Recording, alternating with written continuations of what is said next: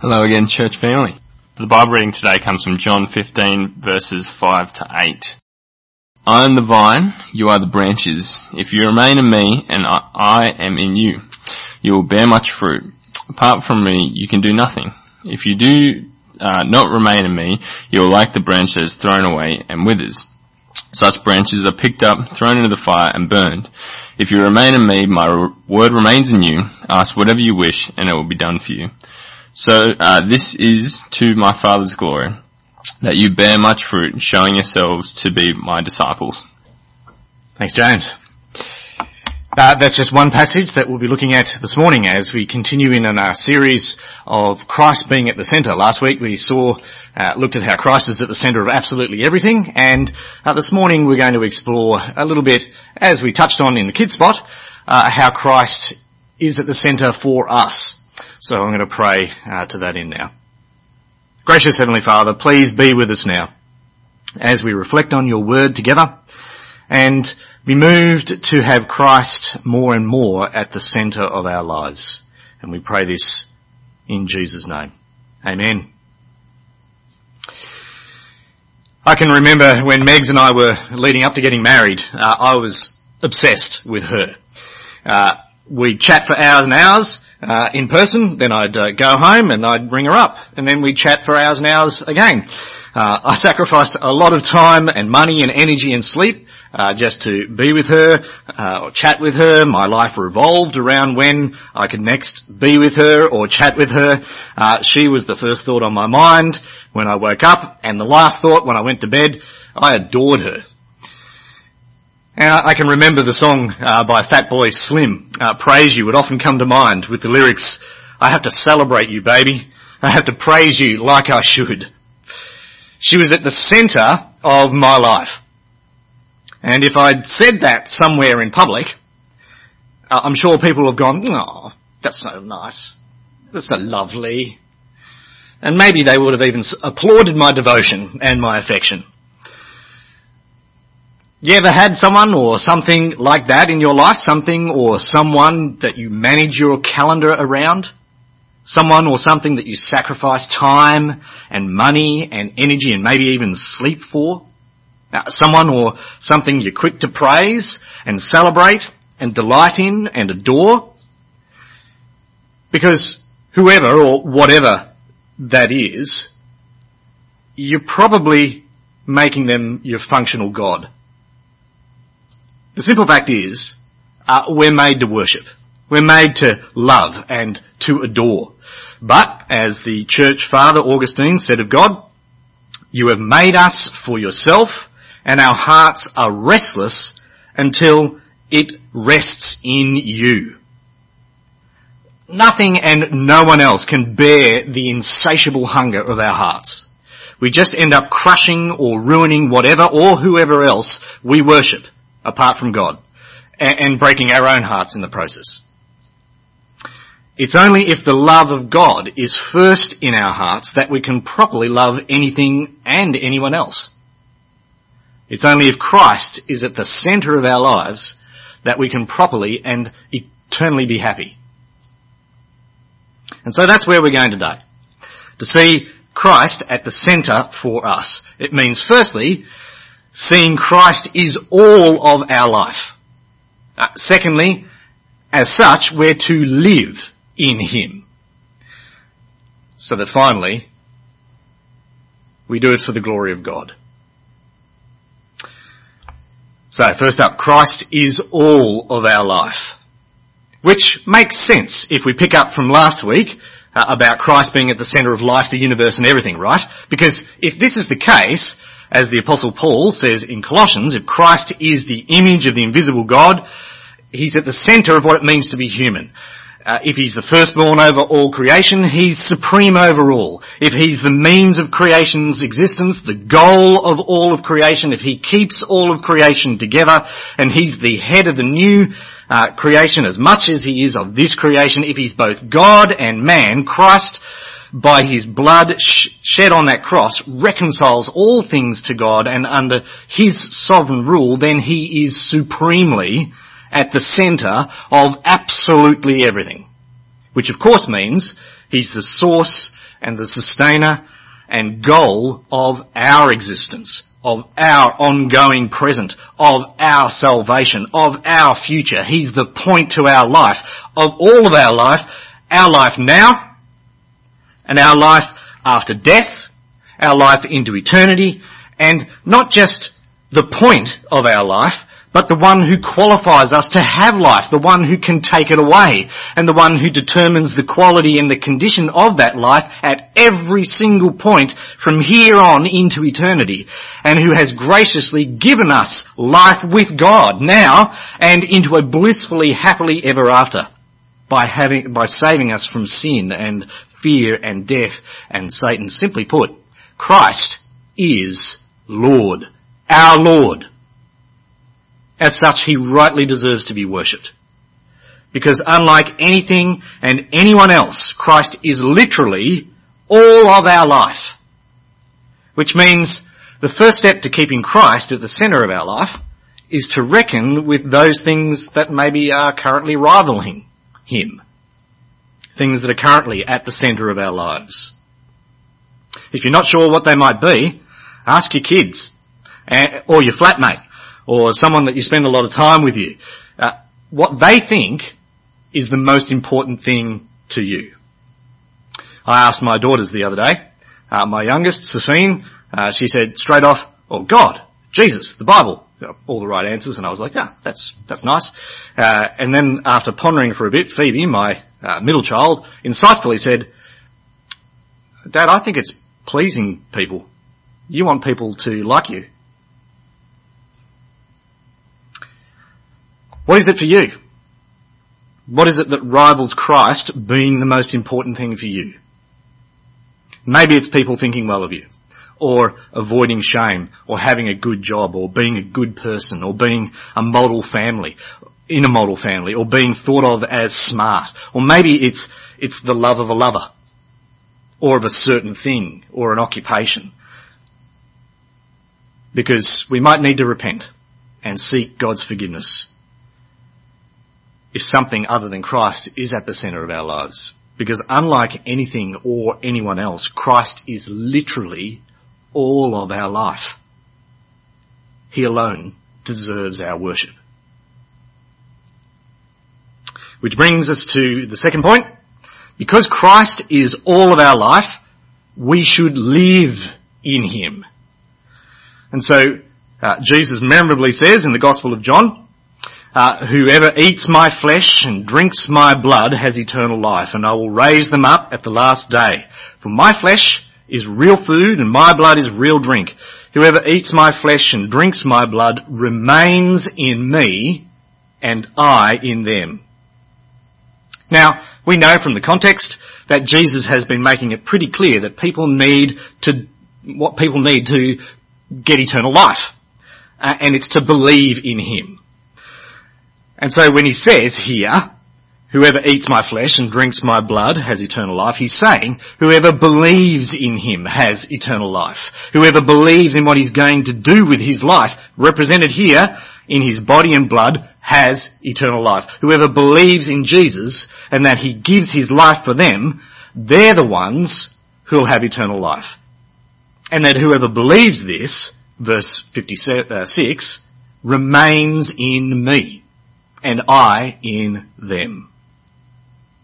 The word remains here, it means abide, or dwell with, or to stay, or live with. And Jesus says, whoever believes in him remains in him, and he with them. The Apostle Paul sees this as just part of life with Christ being at the centre, with Christ as Lord, as he says in Colossians chapter 2, where he wrote, so then, just as you received Christ Jesus as Lord, continue to live your lives in him. As Lord of life, the universe and everything, Christ could command any one of us to receive him. He could force himself to be at the centre of your life. He could make you sit at his table and forcibly jam down your throat all the spiritual goodies he's prepared. But that's not how we received him.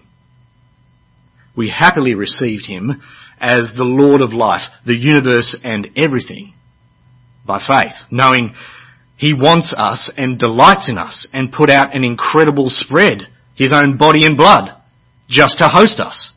He wants us at his table to enjoy all the blessings of being with him so that we remain with him. Or, as Paul says, continue to live our lives in him the way that we started. And so, not surprisingly, the way to remain in Jesus and he in you is to strengthen your faith in him, as Paul goes on. So then, just as you received Christ Jesus as Lord, continue to live your lives in him, rooted and built up in him, strengthened in the faith as you were taught, and overflowing with thankfulness.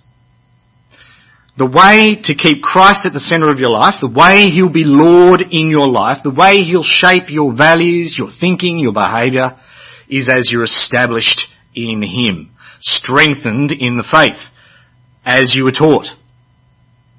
The Colossians were taught by Paul and Paul's mate Epaphras. They passed on the gospel, the good news about Christ, anticipated in the Old Testament and passed down by the apostles' teaching, which we have in the New Testament.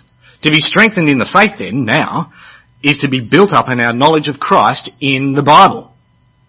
It's to read and study and understand and digest God's Word, the Bible.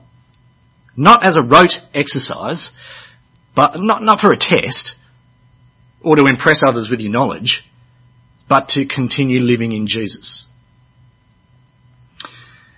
Have you ever had good friends around for a meal, and they've gone to leave at one point, but something else has come up in the conversation, there was just such a great vibe, another bottle of wine was open maybe, and so they've tarried, they've stayed longer, they've remained. In the same way, as you sit down with the Bible to read it, remember whose table you're at, and how he's delighted that you're there, and wants you to enjoy getting to know him and knowing him. As such, he wants you to tarry, to linger, to stay a little longer. I imagine sometimes we're just so rushed to fit in the rest of our life that reading the Bible, even though we know it's important and we're sure it's probably got some good life lessons in there for us, we're just not maybe up to being told what to do or how we're stuffing up, and it feels like being at school rather than at a dinner party. But what if we saw it more as a dinner party? That the act of strengthening your faith was less about learning what's right and wrong from a book and more about lingering with a person, of staying with Jesus to enjoy him. Even as we have the urge to go and do something else, that instead we might be delighted to know Jesus more and so stay a little longer on that verse, in that story. To actually commit some of the Bible to memory. Not to be better than the guy next door, but as something to recall in our quieter moments, in the shower or in the car or when no one's looking, just to delight in. Or to redirect unhelpful thoughts to instead. I did this recently with a mate. We were committing to memory the first few verses of the book of Hebrews, and to have those words right there in our minds, to call on and to reflect on and to wonder at, to linger on and then chat through and pray from, it was enjoyable and encouraging. I've been hooked on the Psalms for a little while now, and time again I've been pleasantly surprised with bits that I've come across and at first have seemed so foreign or removed or maybe irrelevant to me, but as I've stayed with them, lingered, thought, prayed, maybe gone to move on in frustration but then just stayed a little longer, I've been surprised how in those moments, those sections, by God's grace, have opened up and ended up deepening my faith in Jesus and deepening my appreciation of his reach into the recesses of my heart and my affections. So because Christ is all of our life, let's live in him by strengthening our faith in him from the Bible. Which brings us to the final point, and indeed the goal of Christ being at the centre of our lives, it's the glory of God. Because while our faith in Christ gives us so many benefits and blessings, the goal of our faith, it's not to be blessed, but to bless. To have Christ at the centre of our lives, it's not firstly about us, It's about God. It's to glorify God. As Paul wraps up the grandness of the gospel in his letter to the Romans, he writes, from him and through him and to him are all things, to him be the glory forever. Amen. Which means that our whole life is to be lived for God's glory, as Paul says elsewhere. So whether you eat or drink or whatever you do it all for the glory of God. To glorify God is to live in Christ. It's to live by faith in Christ. It's to let our faith in Christ permeate and influence and shape every single part of our lives. And so that's why, for the rest of this term, we're going to be taking a closer look at key areas in life, in our lives, to see how we live in Christ for God's glory. From the way that we do mission, to doing church, to doing family, money, work, sex, and rest. Can I encourage you to download those studies from our website if you haven't already, and get into a growth group if you're not already, to study the Bible together during this week or these weeks as we look to see how to glorify God in everything that we do. But now, we're going to look at the first port of call when it comes to glorifying God in Christ. And it's effective prayer. As Jesus says in the Gospel of John that we read earlier, if you remain in me and my words remain in you, ask whatever you wish and it will be done for you. This is to my Father's glory, that you bear much fruit, showing yourselves to be my disciples. To glorify God the Father is to ask God for what we want, as our wants come from remaining in Christ and his words remaining in us. God is glorified as we want what Christ wants and ask for it. Yes, God's glorified as we live all of our lives for Christ, but it all starts and ends with wanting what Christ wants and asking God for it. It all starts with heartfelt prayer, specifically with praise. Which is why when Jesus teaches his disciples how to pray, the first thing that he teaches, he starts with a request for God to be praised. You know how it goes? Our Father who is in heaven, hallowed be your name. Sure, this is very familiar to us, to many of us.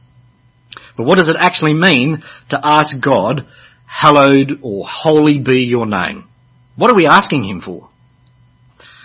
Well, firstly, God's name is a term for God himself as he is known to people in Christ. And for his name to be holy then is for God to be set apart and as special and honoured. But that's already the case. His name is already holy. So it must be our use of his name that it's not kept holy. So this then, what Jesus is saying in this prayer, in this petition, is asking that God, as he is known to us in Christ, be set apart as special and honoured by us. It's a prayer that we glorify God. But John Calvin, the great reformer, he goes to the heart of it as he comments on this when he says, what is more unworthy than for God's glory to be obscured partly by our ungratefulness? In other words, ingratitude and an indifference towards God fail to honour his name. To hallow God's name then is more than just doing godly things. It's to have a heart of grateful joy toward God. As Calvin goes on, for wherever God becomes known, his powers cannot fail to be manifested. Might, goodness, wisdom, righteousness, mercy, truth, these should captivate us with wonderment for him and impel us to celebrate his praise. There is no better way to be captivated by God and adore him for who he is than by calling to mind all that he's done for us, such that we naturally end in praising with thanks. As King David encourages his own soul to do in Psalm 103, where he writes, "Praise the Lord, O my soul. all my inmost being. Praise his holy name. Praise the Lord, O my soul, and forget not all his benefits. Which he then goes on to list in that psalm. And this is something the Apostle Paul lands on too in Ephesians 1 as he writes, Praise be to the God and Father of our Lord Jesus Christ, who has blessed us in the heavenly realms with every spiritual blessing in Christ. And then he lists a bunch of those spiritual blessings and benefits. That he chose us before the creation of the world. That in love he predestined us to be his children. That he has redeemed us through his blood. He's forgiven us, landing time and time again in the light of these blessings in Christ on the praise of God's glory. To glorify God in Christ then is firstly to praise him. So how might we develop a habit of praise to God? Firstly, maybe by committing God's benefits in Christ to memory. You could do worse than memorising Ephesians chapter 1, those verses that Paul writes there, and then regularly call those verses to mind so as to praise God for Christ. Maybe even use them as you pray. Something like, Praise be to you, Lord God Almighty, in giving me every spiritual blessing in the heavenly realms. I praise you for your love, choosing me before creation and adopting me as your child. I praise you for redeeming me and forgiving me in Christ. You are holy, gracious, and sovereign and good. That'd be a good prayer. Another way might be to stand on the shoulders of giants and learn from the prayers and praises of the great saints of the past. From those in Scripture, particularly in the Psalms, Psalm 8, 103 and 145 are a few great examples. Read them in the light of Christ and use them maybe as a template to write your own prayers of praise. But also borrow from godly men and women of the past who love God and praise him well. Look up the prayers of Martin Luther, John Calvin, Augustine, or later saints like Tim Keller. His book on prayer is full of wonderful examples of praise to riff off in your own prayers of praise. And finally, another way to cultivate a habit of praise is in song. As Paul writes later in Colossians, Let the word of Christ dwell in you richly as you teach and admonish one another with all wisdom and as you sing psalms, hymns and spiritual songs with gratitude in your hearts to God.